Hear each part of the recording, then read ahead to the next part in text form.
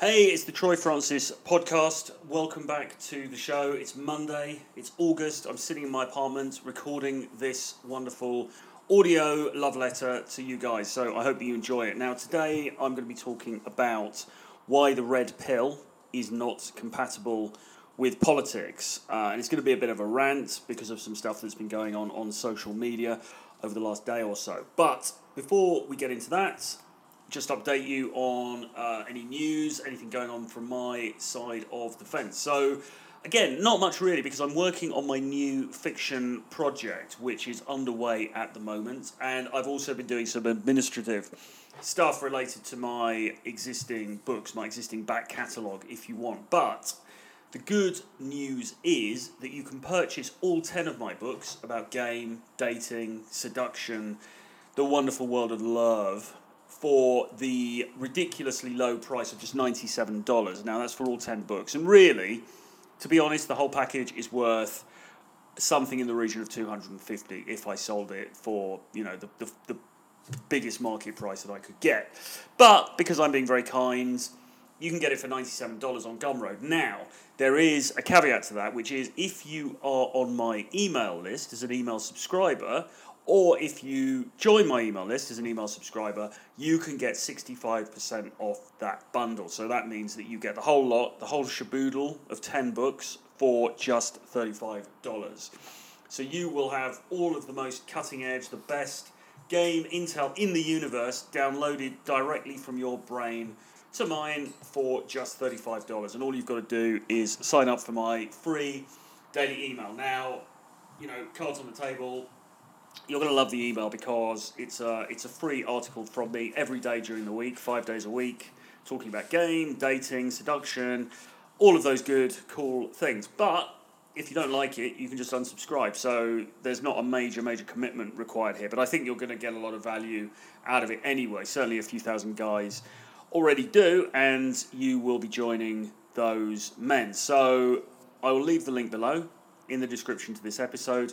Do sign up for my daily email, and in doing that, you'll be given a link where you can purchase all 10 of my books for just $35. Otherwise, if you don't want to sign up for the email, then you can get them for $97 for that digital bundle. So I'll leave the links below.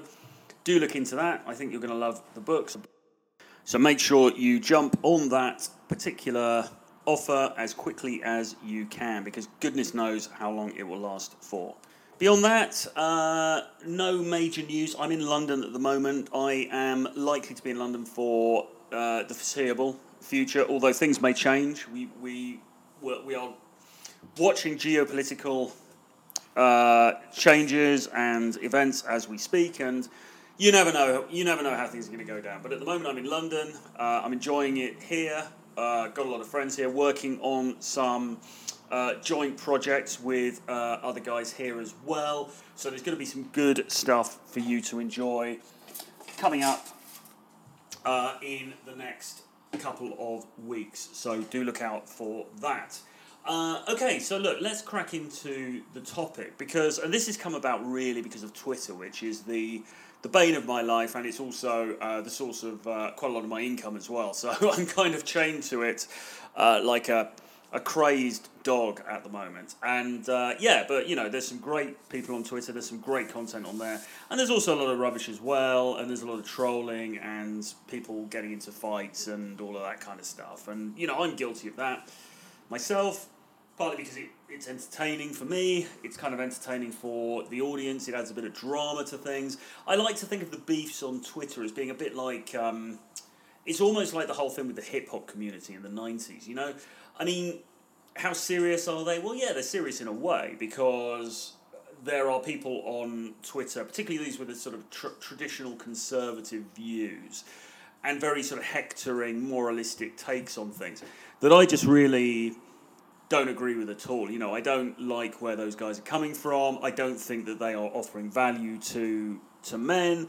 I think that they are, in some cases, espousing views less because they believe them wholly, but more just to make a buck. And, I think all of that kind of stuff needs to be called out. And I think certain changes that have been made to, in inverted commas, the manosphere need to be called out as well, because they are not leading us in a good direction. But having said all of that, do I really care what these guys are doing? No, not really. I mean, it's theatre.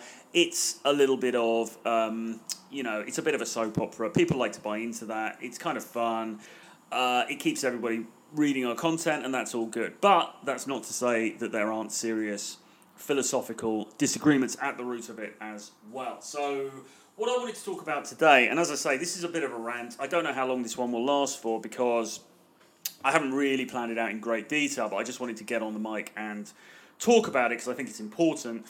And that is this idea of the red pill and politics. Now, I suppose that in order to kick this off, we need a couple of definitions. So the definition that I'm going to give of the red pill is in itself particularly weighted to a certain point of view, which is the point of view that I'm coming from. Now, immediately, some people will disagree with my definition of red pill, and that is their prerogative, but, it's my show, so this is what we're going to be going with. So, when I talk about the red pill, I mean the examination of intergender sexual dynamics. So, the way that men and women, and I suppose, men and men and women, but we're so largely concerned with men and women here, the way that they interrelate together in a dating context and in a social context that is a precursor to dating. So basically, how do men and women get it on? And of course, as you will know, if you followed this space for any length of time, this conversation has been greatly imbued with findings, observations, studies, data, etc. from evolutionary psychology. So a lot of the way that we talk about the sexual marketplace today is sort of affected by this understanding of evolution, of how human beings behaved before we reached this modern age. How people behaved back in the days before there was technology, back in the days before there was electricity, when we didn't live in big cities, pre the Industrial Revolution, in some cases pre the Agricultural Revolution.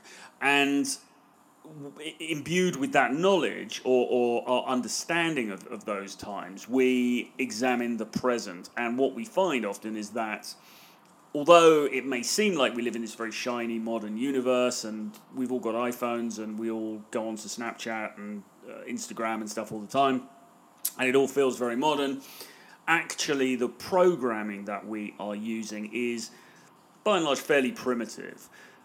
So our behaviour, rather, is conditioned by the old scripts that we are running on. And it's an understanding of that basic paradigm that has propelled this whole study of game, if you like, of red pill dynamics, and has thrown some light on the way that it goes down between men and women. So, for example, a classic way of looking at this is in terms of male-female jealousy, or jealousy of men regarding women. And there has long been an idea in the culture that women are, or can be, virtuous and sort of whiter than white, if you like, and above criticism. And what red pill type investigation showed was that actually that's not always the case. And then there's been speculation as to why it might be that way. Why might it be that women, will cheat, or they will exercise hypergamy, as it's called, so they'll look to trade up to a better or more alpha partner, if you like. For a start, we're culturally conditioned to think that doesn't happen. So when we find out that sometimes it does happen, we are shocked, or we can be disappointed or saddened or outraged or whatever. And the red pill, in inverted commas, is there to say, well, okay, this stuff happens, and actually this is the reason why. Because women in this situation are acting on an old script, an ancient script that is just part of human hardware. It's just there, it's embedded within us. Women look for provisioning. They look for, for care and for sustenance for their potential offspring, but also for somebody with the means to protect them and to look after them. So that could mean money, that could mean, muscle, political influence, and so on. So, they're drawn to power. And, of course, men on the other side of the scale have this inherent need to spread their seed widely, certainly when they're younger. They look for a variety of different partners. And, so you have these different opposing, in some cases, rationales or sexual strategies, if you like, and sometimes the problems come about because they come into opposition. So, the woman's looking for a long-term monogamous relationship, and the guy is not yet, because he is still in that period of sowing his wild oats, if you like, and so he cheats, and then the woman finds out and gets very upset. And, why is that? Well, it's because fundamentally their sexual strategies at that point were divergent. They were both acting out on their scripts, and they were going in different directions. So, and then another example might be, say, the woman cheats, with the pool boy. Why would she do that? She's with this guy who's rich, he's wealthy, he's a pillar of the community. Why would she throw it all away to risk an affair with the pool boy? Well, it's probably because she is looking out for his genetics. The pool boy might have superior genetics, and she would like to subconsciously pass those on to potential offspring, and so she cheats with the pool boy. And so there's an explanation for why she has behaved in that way. Now, that was a very quick, entirely not long enough survey, really, of what we're talking about here with red pill dynamics, but I hope that gives you a sort of an idea, a flavour, if you like, of what it's all about. It's really this thing about looking at the sexual dating, relationship marketplace with a more, how can I put it? I want to say scientific, but people are going to rip me for that. With a more analytical eye. So we're saying, okay, this is the kind of thing that happens as far as our experience and the experience of, anecdotal experience of many thousands of men, some data-driven experience is concerned. These are the kinds of things that happen. Why might people behave in this way? Why might men and women behave in this way? Well, here are some pretty robust theories as to why they might behave in this way, and here are some corroborating studies or evidence from science, and there you go, bosh. This together will give you a sense of not necessarily an instruction manual for what to do, and this is why the red pill is often referred to as a praxology, because it's not a toolkit. It is a descriptor. It's a collection of ideas, really, about the way in which people behave, and you can really do with that what you will.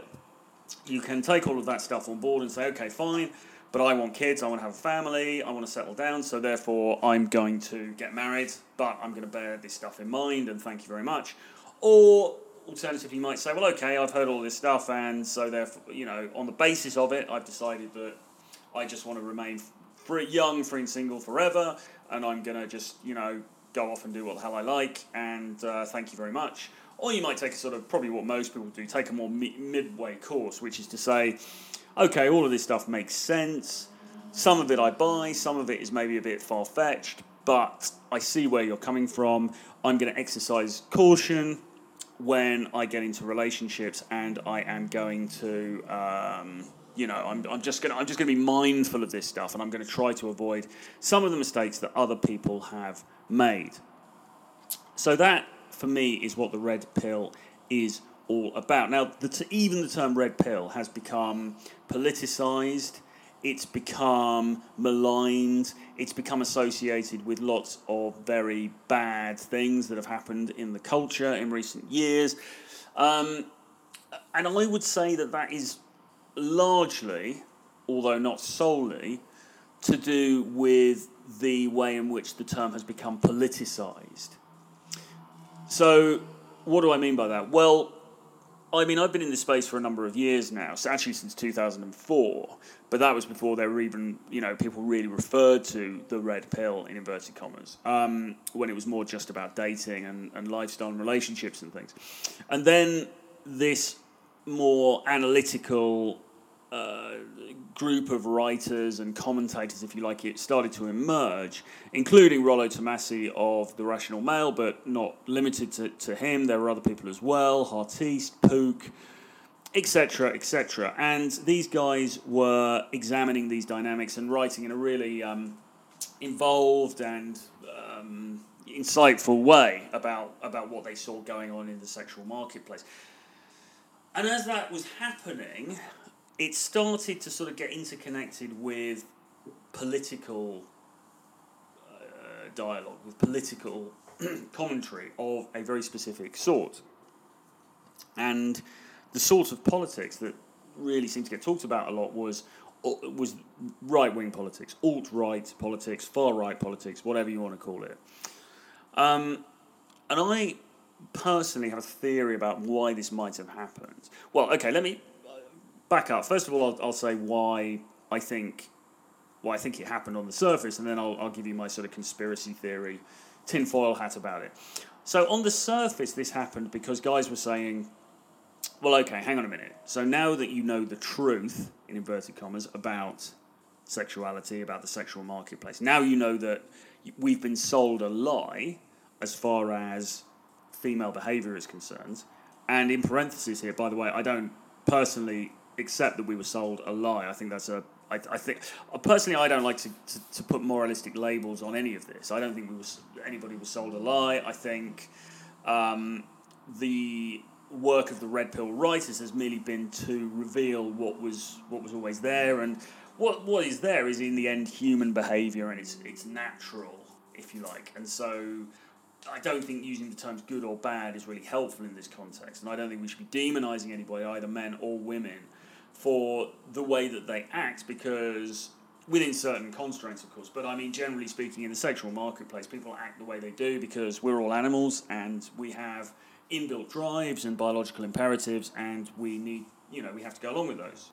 So people were saying, all right, look, now we know the truth about what's happening in the sexual marketplace. What about the truth about what's happening in politics? And, of course, what they tended to be talking about was some pretty grubby right-wing type conspiracy theories. Now, going to a conspiracy theory of my own, I wonder if there was some infiltration of the manosphere, of the men's online space, by right-wing groups during the last few years, during the last decade or so, as regards the manosphere. And the reason I think that is because it seems very strange how years and years ago there was no discussion at all of things like race realism, of things like anti-Semitic tropes, I don't know, all this kind of stuff, that suddenly you started seeing pouring into the comment sections of forums, of YouTube channels, of people's blogs in the comment sections there. And really, I mean, if these blogs and things had all been set up with the express purpose of discussing dating. How can I meet a nice girl and take her on some dates and maybe have sex or get into a relationship or whatever. I mean, this was all fairly, innocent seems the wrong word, but it was all relatively vanilla stuff in a way. I mean, it was basically a forum for, a community rather, for guys who were perhaps too nice or were shy or were a bit socially inept to share strategies for how to get better with girls and how to get into relationships, how to handle those relationships when they got into them, as well as various associated things like fitness, style, dress, confidence, and then money started to come into it, how to make money, how to have a business, all these kinds of things. Fair enough. But where did all of the dodgy right-wing politics come from? Now, perhaps it was just organic. And I suppose when you look at the world now, we see the right wing gaining dominance across Europe. Obviously, you've got everything that's happening in America. You've got places like Russia, Poland, Hungary, where there are very strong right wing governments. Blah de blah de blah. So, it's not by any means limited to the men's sphere.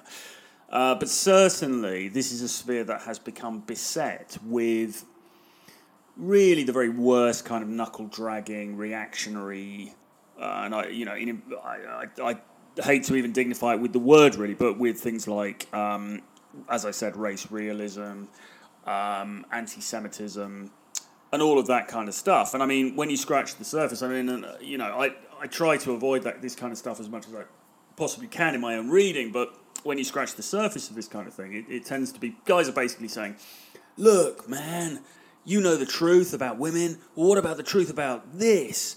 And then they link it to some sort of, bogus or poorly researched or junk science kind of piece of data or evidence. And, I suppose maybe it doesn't really matter whether this was organic or whether it was a result of some sort of targeted kind of, almost like cyber campaign, if you want. I guess we'll probably never really know. And as I say, in a sense, it doesn't really matter because either way, the results are what the results are. But I, for one, am just getting a bit sick. Well, I've been sick for a long time, actually, of the way that the two things have been conflated. And it's come to a sort of, not a head, but, I mean, a symbolic moment has been reached with the 21 Convention booking Stefan Molyneux for their next conference. Now, obviously, they had worked with him before. He's been interviewed by George Bruno, I think. He's been on 21Con videos and stuff. He's doing a speech, I believe, at the next 21 Convention in Orlando. And it just seems to me that this is a symbolic moment for the manosphere, if you like, because you get Anthony Dream Johnson, who runs the 21 Conventions, going on Twitter the whole time about how he wants to take this thing called the manosphere in a new direction, and he very publicly fell out with Rollo Tomassi, and so now him and his acolytes all bang on about how hypergamy is this terrible concept and how it should all be about patriarchy and building families and all that kind of stuff. Well, okay, fair enough. Whatever, if you want to think that, you can think that. But it was suspected for a long time that the real reason for this split would be because Anthony wanted to pursue a more right-wing political agenda, probably in anticipation of the 2020 election, so basically jumping on the Trump train again. Okay, well, that's fine. If you want to vote Trump, that's not a problem. However, when you're getting someone like Stefan Molyneux on board, who, if you read his Twitter, comes out with some pretty outrageous stuff about race, about Jews in the media, about, stuff that's bordering on anti-Semitic, certainly dog whistle stuff, let's put it like that. I mean, okay, you could probably comb through his tweets and you might say, well, he justifies everything very well. He avoids anything that's outright racist. He avoids anything that's outright white supremacy. But taken in its entirety, you have to look at it and you pretty much know what he's driving at. He's throwing out things, he's throwing out facts and figures and ideas that are clearly targeted at a certain demographic. They're clearly intended to create a certain type of response in a certain segment of the market, in the audience. And if the 21 Convention, which is claiming to be this bastion of the manosphere, is taking that on board or embracing that, then I think that is just further solidifying what is a very dangerous trend. And ultimately it's a very unhelpful trend because, I mean, people have written whole studies about why Stefan Molyneux is wrong about a lot of things. And I don't intend to get into that here. It's not really great interest to me. It's all out there if you want to have a look at it. But the point of the fact is, all of this stuff is irrelevant, really, to guys having a better dating life, improving themselves, improving their social lives, having a good time, having a good life. And that's what I've always been about. And again, this is another example of this bloody collectivism versus individualism, because what all of this stuff comes down to, and I mean, to be clear, I find a lot of the stuff that I've read from Molyneux abhorrent and offensive, and all of the dog whistle type stuff, and the blatant racism, the blatant anti-Semitism that I've read on, in other parts of the manosphere, I completely disown. I've got no connection with that stuff at all. I think it's disgusting. I think these people should fuck off. But even putting that aside, it's just not helpful. All of this stuff is a massive distraction from the real purpose that all of us came to this space in the first place, which is to improve ourselves, to improve our relationships, maybe to have better sex lives, and latterly, to become higher value men. So to create businesses for ourselves, to make money, to be able to live the lives we want, and to travel and to do all these cool things. I mean, that to me is the positive side of the manosphere, and that's what we should be building. What I don't think we should be doing is going down this rabbit hole of, conspiracy theory laden, xenophobic, racist kind of bullshit, which is not only reprehensible on any sort of, on any sort of decent level as far as social behaviour is concerned, but is also just. And is also wrong on many, many levels in terms of accuracy and so on. But it's fundamentally just pointless, fundamentally a waste of time. This kind of crap you don't need to be spending your time on. Get off the fucking internet. Stop listening to this bullshit. Stop going on about surveys about, population growth in the West and all this kind of stuff. It's bollocks. I mean, for one thing, you can't affect it anyway as an individual. You're not going to... You're not going to reverse population decline in the Western world. That's just not going to happen, however many kids you knock out. So, and secondly, a lot of this stuff is bogus anyway. What you need to be doing is looking at your own life. You need to look at yourself and think, okay, so what do I want? What do I want from this very, very short time that I have on this planet? And you need to go out and achieve that. And, you're not going to achieve it by getting bogged down into this kind of resentment, because that's what it is. It's resentment. It's ironic in a way, because people like Molyneux will criticise others for nihilism, and they'll say, nihilism is a very bad and evil thing and everything. But actually what their work is doing is dragging people into this spiral of negativity and suspicion and hatred and, animosity, and it's just completely unnecessary, because I would prefer to take even the term libertarian is tainted now, of course, but a sort of classical libertarian, or let's say individualist perspective on all of this is to say, well, actually, sod all of that. I don't really care what these people are doing over here. I'm going to just do my own thing. I'm going to create my own life, and it's going to be bloody great. And, what the American government are doing, what the British government are doing, all of this stuff, it doesn't really fucking matter. Because, to be honest, if I don't like it, I can just move. That's more what you want to be aiming at, not getting bogged down into this crap. And so I do think it's disappointing that the 21 Convention have chosen to embrace Molyneux, because I just don't see it as being a positive way forward for the manosphere. But, that's up to them. They have put their flag in the sand, if you like, a line in the sand.